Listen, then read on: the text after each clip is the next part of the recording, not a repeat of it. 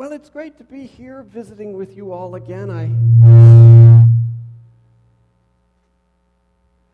I always delight in coming to this sanctuary where it so reminds me of the congregation in Atlanta where I grew up with the round.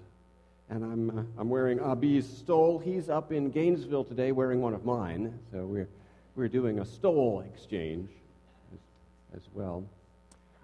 It was about a month ago I discovered a website called lumosity.org. Have any of you heard of it? Yeah, one person has.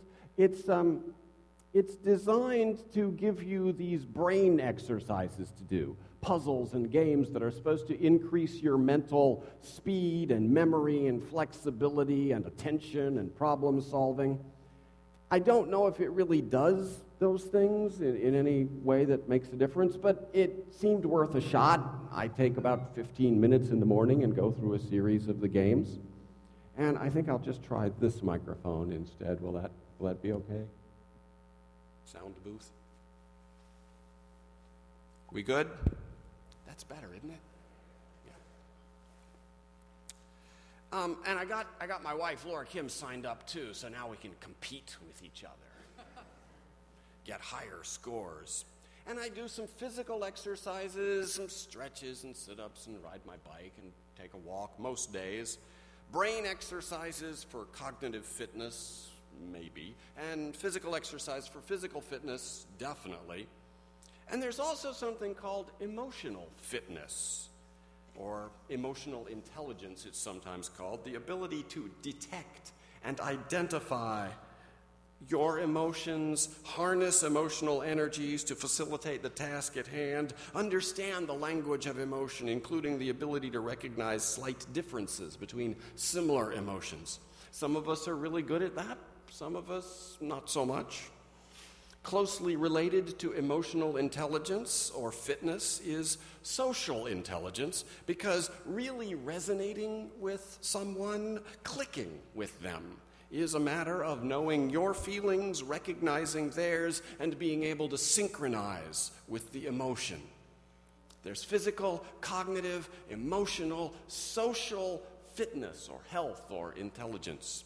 So, is there such a thing as spiritual fitness, spiritual health, spiritual intelligence? I have two things to say about that.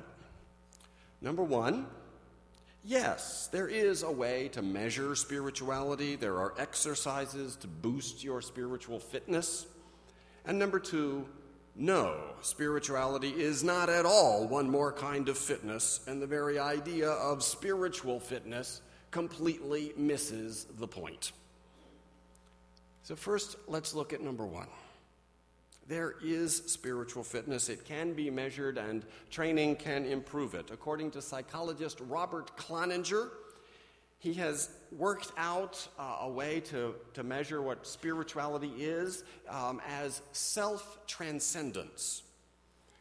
It's an orientation toward the elevated, whether that's experienced as compassion or ethics or art, or if it's experienced as divine presence. Either way, however, it's an orientation toward the elevated. And in that orientation, we transcend the ego defense mechanisms by which most of us spend our lives governed. Self-transcendence is the sum of three subscales: self-forgetfulness, transpersonal identification, and acceptance. Self-forgetfulness is the proclivity for becoming so immersed in an activity that the boundary between self and other seems to fall away. Transpersonal identification is recognizing myself in all things and all things in myself. As the mystic poet Kabir said, we all know that the drop is absorbed into the ocean, but do you know that the ocean is absorbed in the drop? Acceptance is the ability to accept and affirm reality just as it is, even the hard parts, even the painful and the tragic parts. So Cloninger has devised a questionnaire to measure self-forgetfulness, transpersonal identification, and acceptance.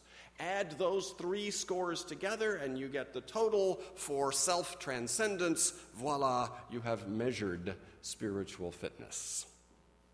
Many different phrases have been used to express that spiritual capacity, the capacity to see beyond walls, commune with divine mystery, experience an internal caress, hear our deeper consciousness, experience epiphanies, become awake, usher ourselves into right relation with life, open our heart to life's blessed mysteries, foster a greater love of self and greater caring for neighbor and this earth.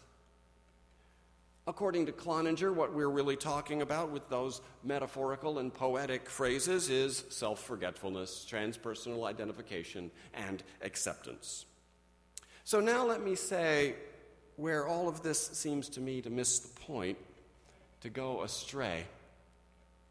Our culture has, you might have noticed, a mania for self-improvement, whether it's in the physical area or the cognitive, the emotional, or the social. Get physically fit, exercise, diet, get smarter, train your memory and attention and flexibility and problem solving, hone your emotional skills, sharpen your social skills. Here's what you need to do: win friends, influence people, get the promotion, achieve success, make your marriage work and or get that cute man or woman to notice you, find fulfillment, be energized, get the respect you deserve, prevent wax buildup, and fight tooth decay.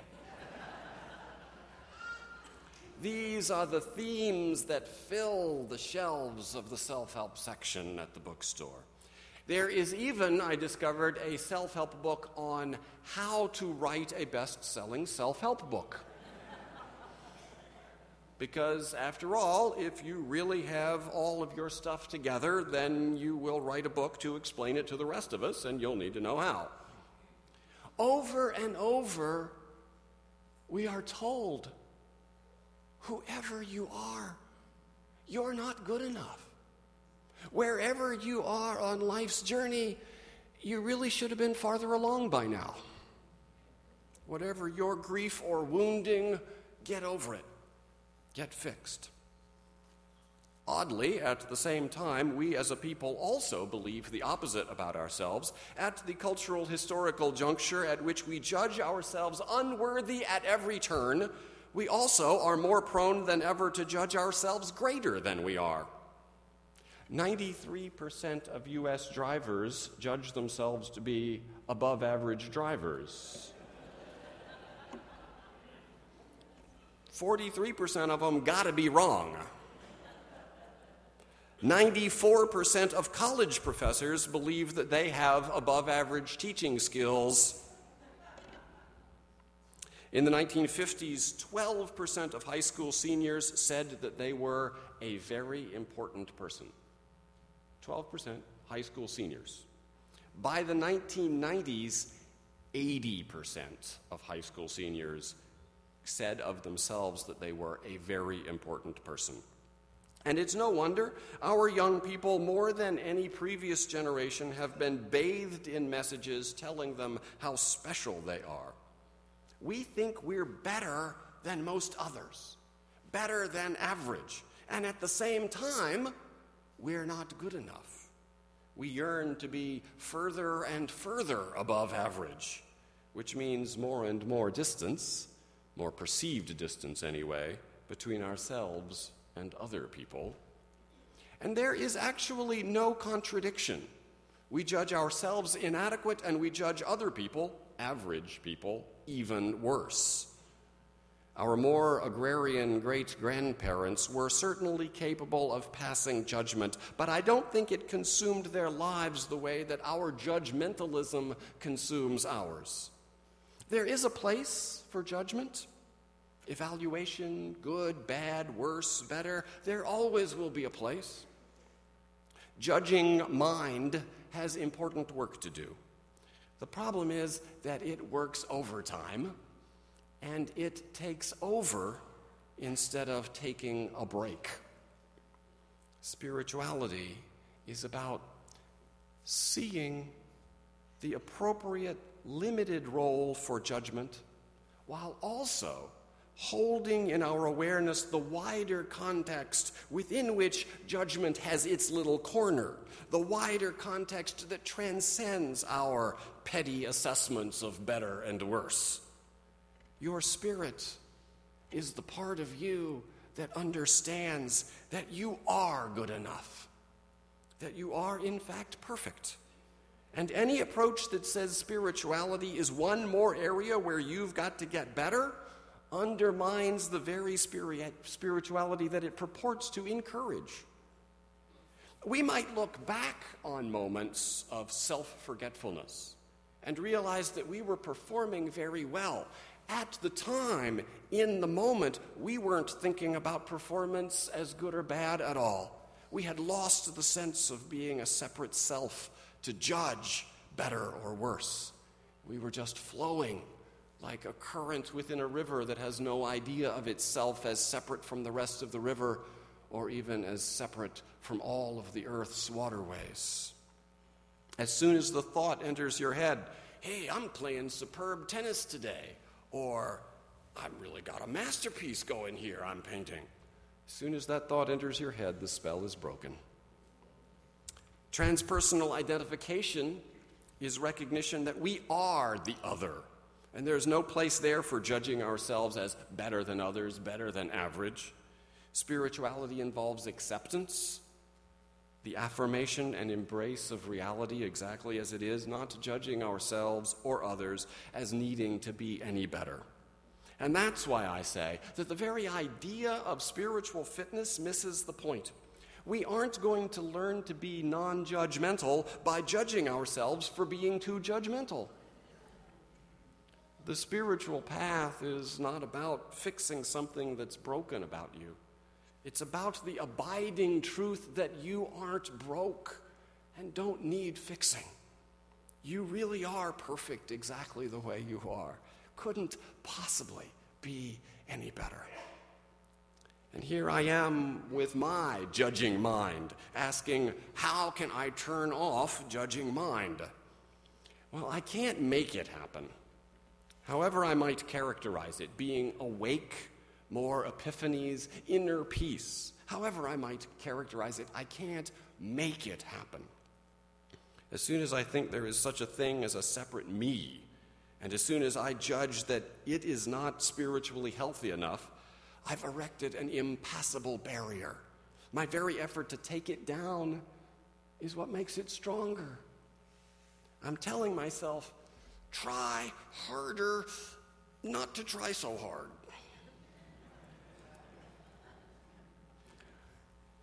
In the description I sent in for your newsletter for what I was going to say today, I said, the rap on Unitarian Universalists is that we're a denomination of dabblers and dilettantes.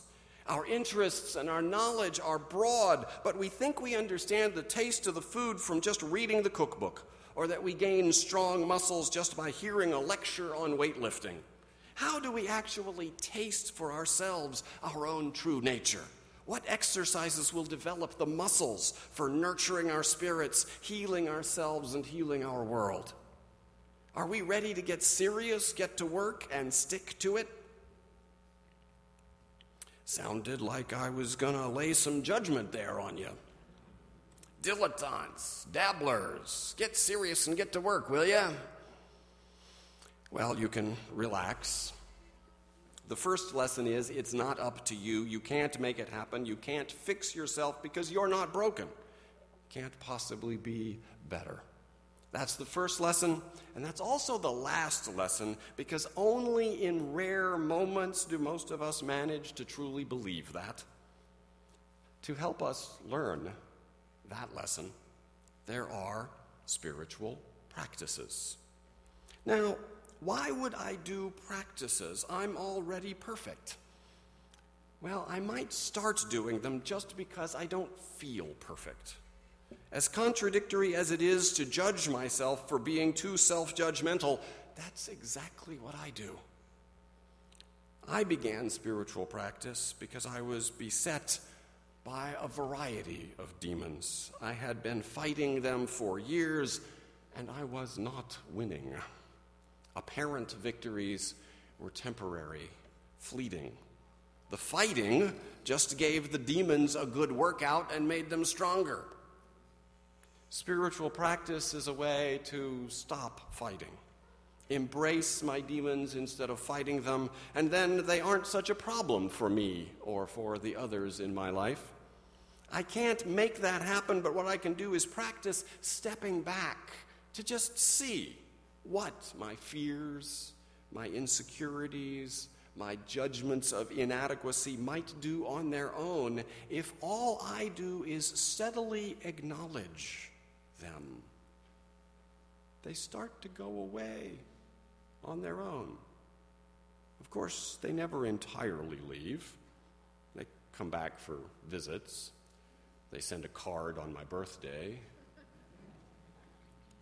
So notice, when judgment arises, oh, there's judgment again.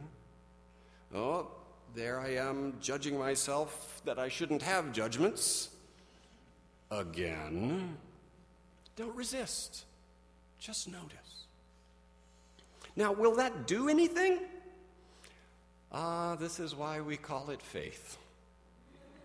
I take the leap of faith of opening myself to all those demons, opening my heart to the unknown, trusting that they will sort themselves out as they need to. I can't make myself be at peace by paying a loving, accepting attention to the things that give me turmoil. However, the waves gradually get smaller and further apart. We might start a spiritual practice wanting our spiritual muscles strong and toned and trim and limber. If we do keep at it, we might gradually come to see that there is nothing to attain except the knowledge that there is nothing to attain. A visitor to a Zen center heard the master give a talk saying, "Zen is about being perfectly ordinary." And afterwards the visitor asked the master, "So, what is the difference between you and me?" And the master said, "There is no difference, only I know that." We do the practice not to attain something, we do the practice just to do the practice. Dishwashing becomes spiritual practice when you aren't washing the dishes to get them clean, you are washing the dishes to wash the dishes. There are many, many forms of spiritual practice. There's the traditional idea of spiritual practice, Bible study and prayer. Unitarian Universalists have a long list, a great variety of spiritual practices. Some of us have yoga, martial arts, social action as a spiritual practice, vegetarianism, living simply, cooking, eating, not eating, as in fasting, quilting, painting, arts. There's gardening, hiking in the woods, walking along the beach, playing an instrument or singing or listening attentively to music. Any number of things can be spiritual practices if they are approached with a deliberate intention to get out of our judging mind for a while and just accept, affirm, and appreciate. Allow self-forgetfulness and transpersonal identification to come over us if they will. So think about something that you do just to be doing it. Something you do without thinking about achieving anything, without thinking about whether you're doing it the way you supposedly should do it. There's your spiritual practice. There's the place in your life where you're liberated from your own judgmentalism, freed from the pursuit of goals and purposes, allowed to bask in just being. It feels nice, doesn't it? And then there's all the rest of your life. Maybe you would like to infuse all of your life with a bit more of that spirit. As I say, we can't make that happen. All we can do is invite it to happen. And there are 5 practices to invite our spirituality to infuse more of our lives. 5 practices to be a foundation for whatever it is that you were thinking of a minute ago, whatever it is that your spiritual practice is that gets you out of judging mind. Here are 5 things that will establish a much stronger foundation for that. First, journaling. 15 minutes a day. There are a lot of different approaches to journaling. Here's a very simple starter plan. 6 days a week, practice, just keep the pen moving. Whatever comes to your mind, just keep writing. And then on the 7th day, list in your journal 5 things from the previous week that you are grateful for. A gratitude practice incorporated into your journaling. It makes a difference. Studies have found people who list things they're grateful for have a more positive outlook and feel more connected. Noticing is the key to spiritual acceptance, and writing down whatever comes to your mind is helpful for noticing what's alive in you. Second, study. Again, I'm suggesting 15 minutes a day. Not just any kind of study. Select a text of wisdom literature. The scriptures of any of the world's religions are worthy texts for spiritual study. Spiritual guides like Thomas More's Care of the Soul, reflections like Thomas Merton's, poems by Rumi or Hafiz, the writings of Gandhi or Teresa of Avila or Pema Chodron, all of those will do nicely. The list could go on and on. I just mean to give you a rough sampling. Choose works that resonate with you and commit to study them for a few minutes each morning or some other time of the day. And what this does is it begins to enlist your cognitive capacity to assist your spiritual. We live through our days full of ideas and concepts, and most of them are connected to some form of judgment, some form of not wanting things to be as they in fact are. Wisdom literature helps give us some concepts that can maybe help nudge some of those other concepts a little bit more often into the background. Third, silence. Another 15 minutes a day. Now, I know this is adding up, and gosh, aren't we all too busy anyway? Who has time for stuff that has no purpose? I can't answer that. When the quest for peace is urgent, the time will not be an issue. So find a posture that will allow you to remain still, to experience silence and stillness. Bring attention to your breath. And when, not if, but when your thoughts wander, simply notice where they wandered to and return to attention to your breath. This simple practice begins to cultivate awareness of your own thoughts and helps you get to know the true person you are that is so much more than just your thoughts. Fourth, group practice. Monthly is good. Bi-weekly is better. Go weekly if you can manage it. A group that shares in your spiritual practice, whatever it may be, is a great boon for deepening in that practice. If walking on the beach is where you have had the best luck experiencing serenity, get together a beach walking group in addition to having some time to walk alone. If it's cooking, then get in a cooking club. Only be sure it's a club that's intentionally approaching cooking as a spiritual practice. Cooking like love should be entered into with abandon or not at all, I'm told. Just as study helped enlist your cognitive to assist your spiritual, the group experience helps enlist your social needs on behalf of the spiritual, and that helps invite the spiritual to infuse more of your life. And fifth, last is resolve for mindfulness.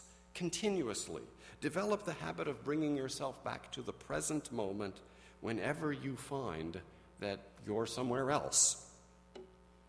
These are not the practices that will make you perfect. You're already perfect. They might not change anything at all, and that's going to be discouraging for that judging mind that wants results. My intention is for my judging mind to just do its job and stop being such a totalitarian tyrant. I can't make that happen. I can only keep inviting it over and over, day after day, year after year. My faith is that an awakened life is possible.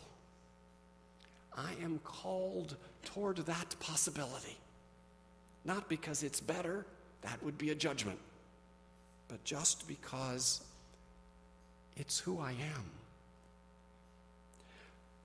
Nurturing my spirit, helping heal our world. For real? For real.